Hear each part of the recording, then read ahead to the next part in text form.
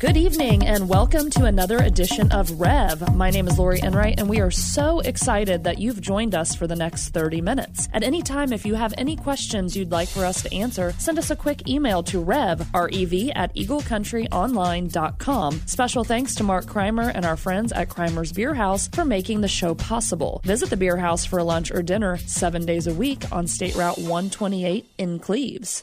David Vaughan here. Welcome to another edition of REV. We love coming to you on Sunday night at 7. We're talking about all these topics. Last week was prayer. This week, I've got a special guest that I want to cover another side. I've been so excited about having James Hansey here because I know there's a lot of folks in Eagle Country, although they would never say it, who struggle with questions about the Bible. Obviously, we're all about the Bible. We love that. And so James Hansey, tell us a little bit, James, for our Eagle Country listeners. James is on our staff, but tell us a little bit about your story here. Gotcha. Well, it's great to be here, David. Join you on Eagle Country for the REV show. We are very glad. I'm glad to be a part of it. So I've really spent about the last 25 years of my life just being devoted to the study of Scripture. That began at a Bible college that I went to in Tennessee, and then been able to work at several churches in various roles, preaching and working with student ministry, but always just had a love for the Word, and then was blessed to be able to go to Cincinnati Christian University to the seminary there and pursue a master's degree in biblical studies. And so it's just been a huge part of my life to dedicate myself to just knowing as best I can what the Word is about, so that I can communicate that to other people and help them understand what God has communicated through the Word. Yeah, and we're all about studying the Bible at Whitewater. It's one of our core values, right? And it's a powerful thing, you know, when the Bible is read. Mm-hmm. Haven't we discovered that? Aren't the studies coming out that say the spiritual catalytic event, is that correct? Is That's the true. study or the pondering The about? number one thing that provides spiritual growth for people is engagement with the Word of God. It's number one across every survey I've ever come across. So no matter what church background you come from, the key to grow spiritually at its essence is just study the Bible. God's Word. And maybe that's why the devil's works so hard at keeping us from studying it at a specific time and place and things of that nature. Well, James is eminently qualified for this. He does some lecturing there at the seminary, and I really depend. I know you on Eagle Country think I'm very theologically elite and smart. I'm really not. I just put some people around me that are really smart. So whenever I get a question from somebody in church, a little insider information that's a little deeper, I'll say, James, you're up.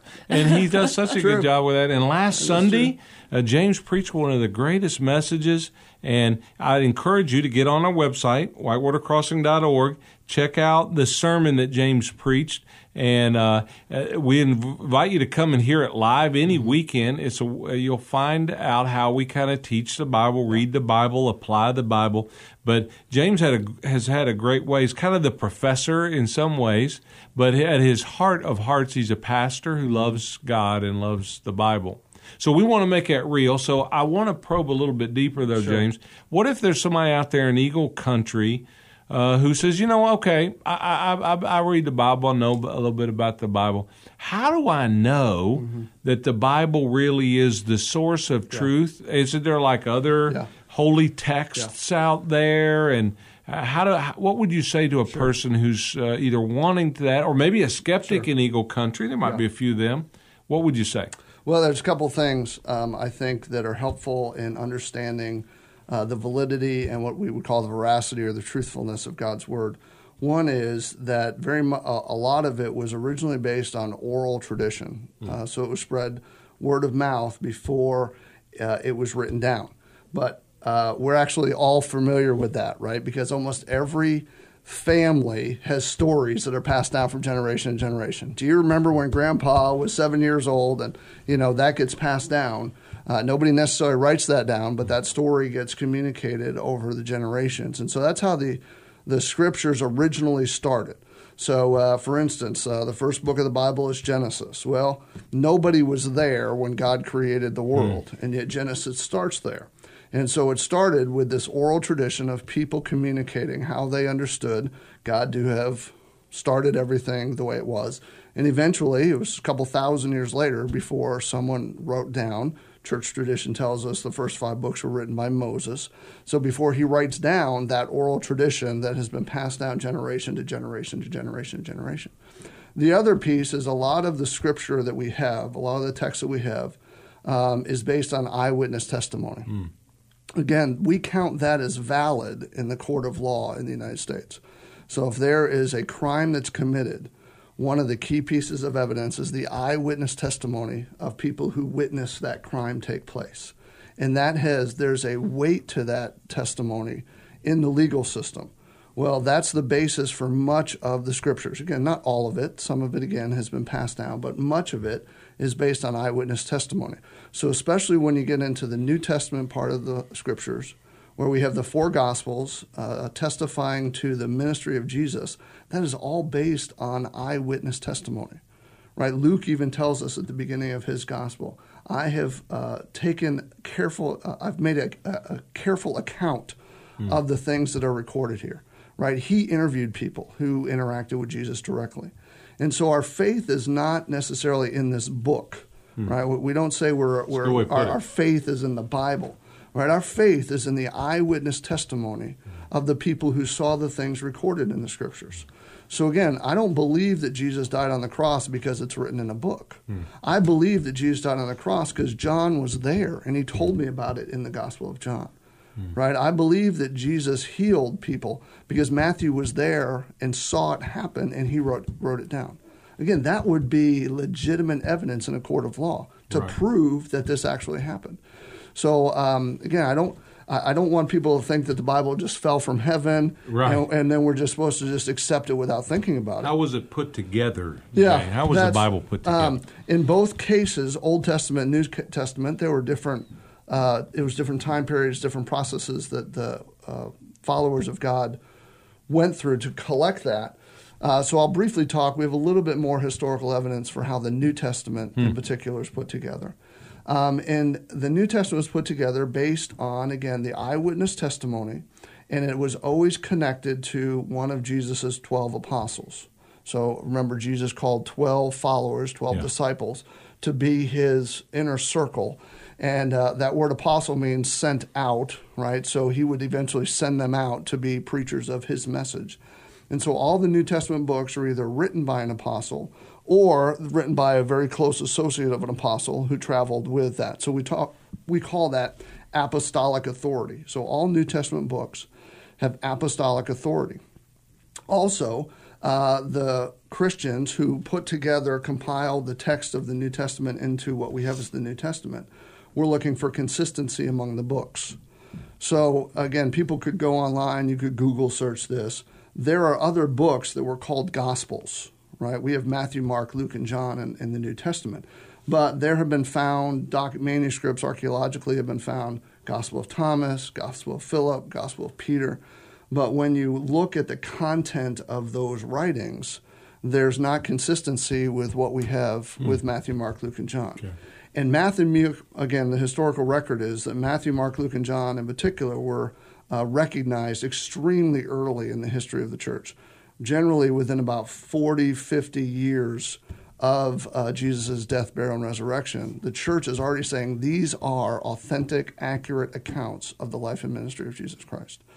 So that's part of it for the New Testament, consistency. And then the early church was using these books that we now have in the New Testament as authoritative teaching for the people they were trying to teach about the faith, right? They were using them the way we use them today, right? We would have a sermon based on Paul's letter to the Ephesians or Paul's letter to the Colossians. And so they were using it as authoritative teaching, again, very early in the history of the church, and found that the teaching was beneficial to the people in the sense that, again, it was consistent with what they knew to be true about the ministry of Jesus. But again, it's all based on, especially the New Testament, the eyewitness account, and our faith is in that eyewitness testimony. Yeah. So we don't have to worry, James, that sometimes people come up with this Gospel of Judas or Jesus had all these wives. And so we don't have to worry that we're missing some important books. Right. I would, when you look into those other letters that every now and then they pop up in the New York Times article, right, when you look into it, in most cases the chronology doesn't work. In other words, We know Jesus, his ministry took place during the years from about 29 A.D. to 31, 32 and great A.D. extra biblical corroboration that Jesus was really alive. Absolutely. We call that external evidence. Yes. There's tons of external evidence that Jesus lived, that he died on the cross, that he worked miracles. Outside of the Bible, we have that evidence. But when you look at some of these other books, and based on, again, what we have found archaeologically, we find that most of these books were written in the 100s, 200s. I mean, they're written 100 or 200 years after Jesus was doing his ministry. And so we know it's not written by another apostle, because they wouldn't have been alive 100 years after Jesus. Right? So someone else wrote it and then attached the name of some famous follower of Jesus for it to try to get that to be accepted as Scripture. So no, we shouldn't get all bent out of shape when we hear a news story that, we found a lost gospel. No, the church from very early days would say, no, there's only 4 Gospels, and it's Matthew, Mark, Luke, and John, and you don't need to look for any others. Yeah. I'm kind of having trouble with what I do know is the truth in the Bible, let alone new texts. So 27 books in the New Testament, 66 total. Yep. And I think, talk to me a little bit, there's one common theme that runs throughout the Bible. Would you say that's true? Well, I teach people at our church that the lens through which we need to study the Scriptures would be the person of Jesus, because the Old Testament, all of the Old Testament is preparation for the coming of the Messiah, right? They're always looking forward to this one. So there's prophecies even as early in some of the first books. Moses has one in the book of Deuteronomy about a prophet who would come after him, who would be this great speaker of God. So there's early on, in the Old Testament, they're looking forward to a Messiah. And then the whole New Testament is the proclamation that Jesus is the Messiah, right? That he's the one that we were looking for. He's the one that all of human history was looking for. And so you can find, even though Jesus is not necessarily named in the Old Testament, right? There's Jesus of Nazareth, but he's woven throughout the Old Testament.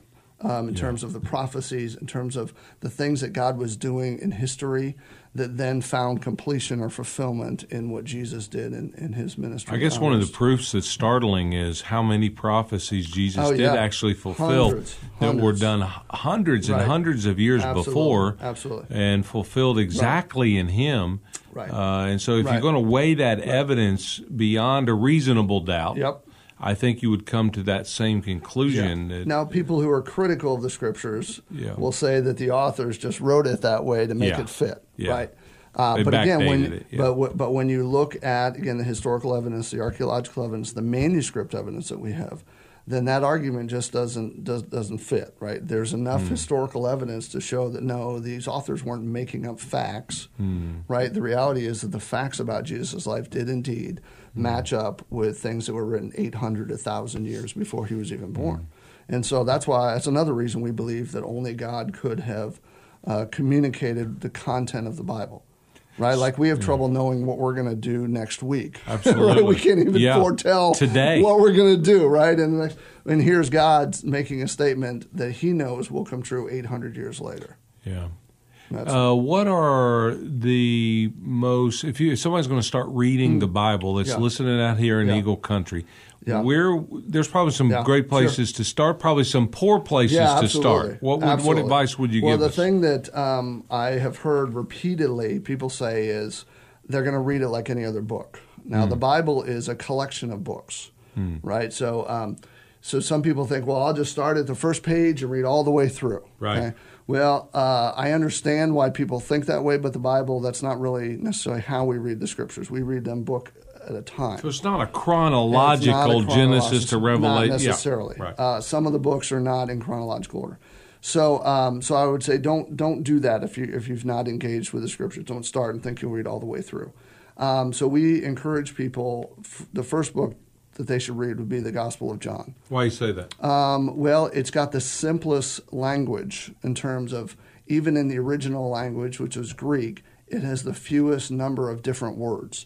In other words, it's a very straightforward narrative, and it's very easy to comprehend what's being communicated. There aren't any big spiritual words or theological words that might trip somebody up.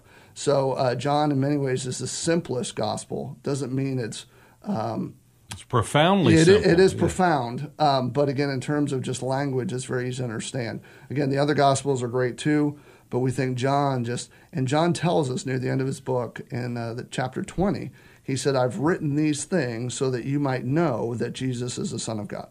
Right? So John's very much written a book to demonstrate what he knows to be true about Jesus, and he's writing it to convince the readers that I want you to believe as I do because I've seen these things firsthand. So that would be in the New Testament. We would also encourage people to look at the book of Acts, which is the start of the early church. And so when the church was beginning, the followers of Jesus were just starting to come together. They faced some challenges. They faced some threats. And so we have great wisdom in how to treat one another, how to deal with the challenges in the church.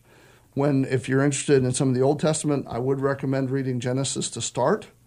But if you move into Exodus isn't too bad, some good historical narrative there. You get into Leviticus is where I tell people you're going to die in Leviticus. Because it's really a lot of customs, a lot of laws regulations, and commands. That's right, and a lot of things that we're not familiar with. So we don't talk about what happens when your ox falls in a ditch, right? Because most of us don't have oxen. A lot of blood in there. Yeah, a lot of blood sacrifice. There's stuff. Again, there's reasons it's in the Bible, but if you're not familiar with that, it may not make sense. And so Genesis is a good place to start. Also, we would recommend anybody anytime read through some Psalms. That's good. Which are poems, essentially poems. Some of them would have been set to music, and so they would have been lyrics to a song. But they're offering words of praise. But you also see the struggle that people have with living life. And so the Psalms provide a lot of wisdom and comfort for people and have for centuries. And so Psalms is also a great book. So if somebody's never engaged with the Scriptures, I'd say read John, read Acts, read Genesis, read Psalms. And then from there, you'll get a sense of maybe some other places to go. But again, I would encourage, don't start at the front and think, well, I'm just going to read 2,000 pages all the way through. Lori, you're a good person to kind of pause here and say, you've started this journey at Whitewater and with Jesus by reading the Bible. What have you found is that would be helpful for Eagle Country, who people are just starting out, or what questions might you have about this subject? Well, I find that when I'm reading it, I'm taking notes, as you guys they can't see, but you can see that I'm taking notes because I'm like writing this down like, well, this is what I need to do. So one, it makes me think we maybe need to help people find a reading plan, and we can do that. Good. But Absolutely. Two, sometimes because I don't know, and I'm curious to know why it's not in order too, so I would like to have that answered. But I sometimes I'm just flipping through it, and I'll come across something, and I just am reading like the bold letters and of topics, and I'm like that, this looks interesting. I'm going to read this, and then it's funny because a lot of times it'll be something that we end up talking about on the show later, or David's talking about, or that I hear in church, and it's all just that timing. It's like, how did I know that I was supposed to open and coincidence. read that? That's right. It's providence. God incidents. Providence. That's right. Yeah, providence. Yeah. So why, but from a lower level, why isn't it in order? That's great. When they were compiled, they were organized thematically, and so there is a structure to both the Old and the New Testament. So, for instance, we think, again, we can't prove this beyond a shadow of a doubt, but we think the content in the book of Job may actually be the oldest material in terms of when it was written, older than when Genesis was actually written down. But Job is included in what are called the historical books because when it was compiled, they felt like it fit better there than where Genesis was obviously about the beginning of all things. It's the creation account. So the first 5 books are the books of Moses. The church attributes most of that to Moses. Now there's a couple sections, like it records at the end of Deuteronomy, Moses' death. Well, he didn't write about his own death, so obviously someone, kind of put that in at the end of Deuteronomy. But the bulk of that material would have been ascribed to Moses. And then you move forward into some historical books, and then you move forward into what's called wisdom literature, which would include the Psalms and Proverbs, Ecclesiastes, Song of Solomon. And then they broke up the prophets The prophets get a little bit difficult because they're not chronological. Because there are 5 major prophets and 12 minor prophets, and the only distinction, it's not that the major were better or did more, it's just that they had more words. So the 5 major prophets are longer in terms of how many chapters, where the minor prophets are much shorter in content. But those get a little confusing because they're jumping around historically. And so some of the minor prophets will overlap historically some of the major prophets, but it's not that way in the Scriptures. Same thing with the New Testament. We have the 4 Gospels first because we want to start with the ministry of Jesus, even though those books were not the first ones written. We know that Paul wrote some of his letters before the Gospel accounts were actually written down. But we wanted to start the New Testament with the life and ministry of Jesus. And then Acts makes sense right after that because the church begins. And then all the rest of the letters are addressed to the church directly. So we have to have the foundation of Jesus first, then the church, and then the message to the church through the letters. So that there are some Bibles that people can download or purchase that are chronological study Bibles. So if you're interested in reading the Scriptures that way, you can have access to that. But how it's structured in just most Bibles is not chronological. James, what about those in Eagle Country that grew up Catholic and they have these books that are in between in their Bible? Yeah, often. Yeah. What's up with that? Yeah. Well, they're called the Apocrypha is what we title those books. I believe there's either 13 or 14 of those books or additions to books. And many of those were written, I don't know how much time we have to get into this. This might take longer. This might take longer than we have. And I might be boring the listeners on the radio. But many of those books are written in what we call the intertestamental period between the Old Testament and New Testament, where we don't really think God was communicating. So there are additional books. Many of them are story-based. Several of them are historical accounts, and so we do look to them to gain some historical information into what was happening in that period of time between the Testaments. But when the early church, was putting together the Scriptures that they were going to use as the authoritative teaching for the church, they felt like those additional books did not rise to the level of the other New Testament books. Now, again, there's a lot more to it than that. There's a complicated history. There's a complicated history of how it was translated and transmitted. So they're valuable historically. They're valuable, right? It's not that they have no value. It's just that they did not rise to all the criteria that all the other books that end up in the New Testament met. Yeah, that's good. So describe briefly for Lori and I the people who put these books together were certain councils of godly people. What does that look like? That was later on involved in that. Again, what most people probably don't understand is it's not that there was one meeting on one day where there were 48 people in a room and they all voted. That's right. We either voted, I think this one's good, this one's not. It wasn't that way. In fact, it was almost a 300-year process, a little bit less than that. But it was about a 300-year process.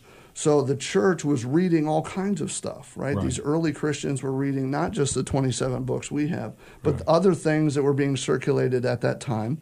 And again, there may have been some value to it, but over a period of time, then there's this natural, winnowing process that takes place where kind of the cream rose to the top.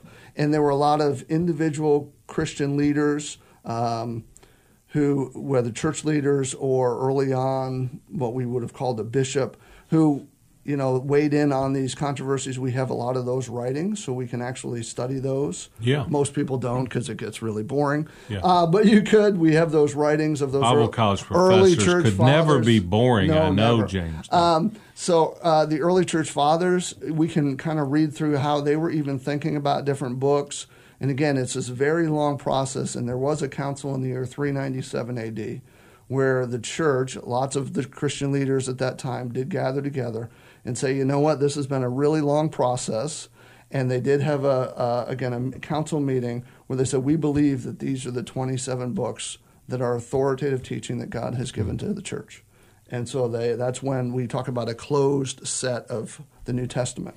And so there's been no additions since, again, that point in time. And the church would continue to testify that these books are authoritative to help us know and God's life-changing. message. Absolutely. Let's get practical for a minute as we wind down. Yeah. The power of people reading the Bible, the power of a church when we teach or communicate or preach about this is unbelievably great. So if you were going to talk to somebody in Eagle Country, what are the things that you would say are the benefits of them picking up their Bible tonight when this radio show goes off or tomorrow morning? Why would they want to do? I mean, they're doing so many other things that compete for their time. What answer might you give them for that? Yeah. Well, the Scripture, one of the key verses on that comes from Hebrews chapter 4, verse 12, which says the Word of God is alive and active, or living and active. And so the idea here is that if this is God's communication to people, which, again, the church believes. We believe this is God authored and God revealed and God breathed, as Paul would say. Yeah, inspired. If that's true, then there's something of God's presence in this book. Right? If we get a precious letter from a spouse or a girlfriend or a loved one, what do? We read that over and over and over again, right? Because there's something about their presence that's in that communication. Well, that's true about God's Word, right? So we turn to it because we believe God has communicated this. And so part of His presence is in the Word. So when we're engaging with God's Word, we're actually connecting with the presence of God. And it says it's living and active. And what I have found that to mean is God's Word doesn't change, right? The language, the words don't change on the page. But I change all the time, and every individual changes, and your life situation changes. So I could read, I just flipped to a page, I could read 1 Corinthians chapter 1 today, and there could be some message or something from God that really impacts me. I could read this same chapter 4 years from now, and the words on the page haven't changed, but my life is different 4 years from now. It says something different. So it might communicate That's what Lori something. was talking about. That might communicate something different to me. Because I'm in a different place and things are different in my life, and so now God's Word can interact with me now in the place I'm at right now. And so I tell people there are days you'll read the Scripture and you think, I didn't get much out of it. Yeah. Right? But it's not a waste of time because, again, you're still interacting with God's presence, and that Word may return to you in your mind at a time that you need it. Right?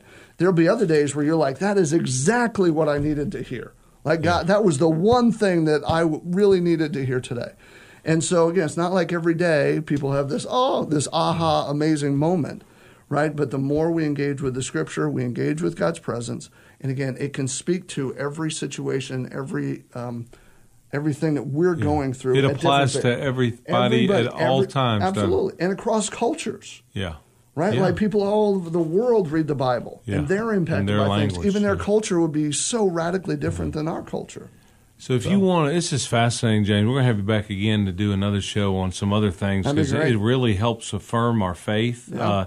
If you're wondering what Whitewater's about, it really is we want to be a biblically functioning church. We want to do Bible things in Bible ways, call Bible things by Bible names. Right. And so people say, what's up with the Bible? Well, now you know. Yeah. Because my word is something, but you know what? God's word, my word has to be His word. Right.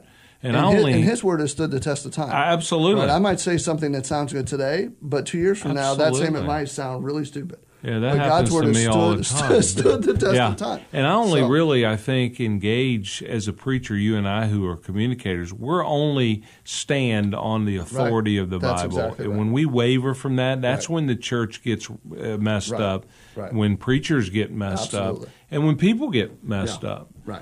So those of you in Eagle Country, man, take Lori's example, take James and I's example, find a Bible, find a version that works, a translation. We use the NIV quite a bit, New International Version. Some of us were raised on King James. But as James and I would say, the best translation of the Bible is the one that you... The one you read. And it's so accessible. You know, download the YouVersion on your smartphone. YouVersion is awesome. How do you spell that? YOUVERSION, YouVersion app. Because you can get 400 different translations on there or more. Yeah. So, again, you can really find one that you think fits you, and there's all kinds of reading plans on that as well. Absolutely. Well, I think we have I think people can go to whitewatercrossing.org or download the Whitewater Crossing app. We have a Bible page on. There's a Bible in there That's and correct. a reading plan to follow. Right. So you don't have to know Greek or Hebrew. Never have to do that. You can just. And people died for the transmitting or translation of a version in a readable English thing, and we ought to be grateful for that. Absolutely. So, hey man, this has been great, and I've learned a lot, and I hope you have too. And so we'll see you next Sunday night on Rev, 7:00. Don't miss. You never quite know what's going to happen. James, why don't you give us a simple prayer as we close? Could you do that for us? We can do that, yes. God, we thank you for this opportunity that we've had to talk about your word. And God, we pray that you would continue to reveal yourself through your word as people pick it up and read it and think about the message that you have for all of us. God, help us to remember as well that everything you were doing in your mission and on planet Earth is centered on your Son, Jesus. And so we just pray and thank you for him. It's in his name we pray. Amen. Amen. Thank you so much for joining us tonight on Rev. David and I pray that this show has revved up your life, your faith, and your work week. Find out more about Sunday service times, youth programs, and how to plan your visit to Whitewater Crossing at whitewatercrossing.org and click on the New Here tab. Our show is blessed by Crimer's Beer House on State Route 128 in Cleves. I'm Lori Enright. Please join us next Sunday at 7 p.m. for Rev with Pastor David Vaughan, only on your hometown radio station, Eagle Country 99.3.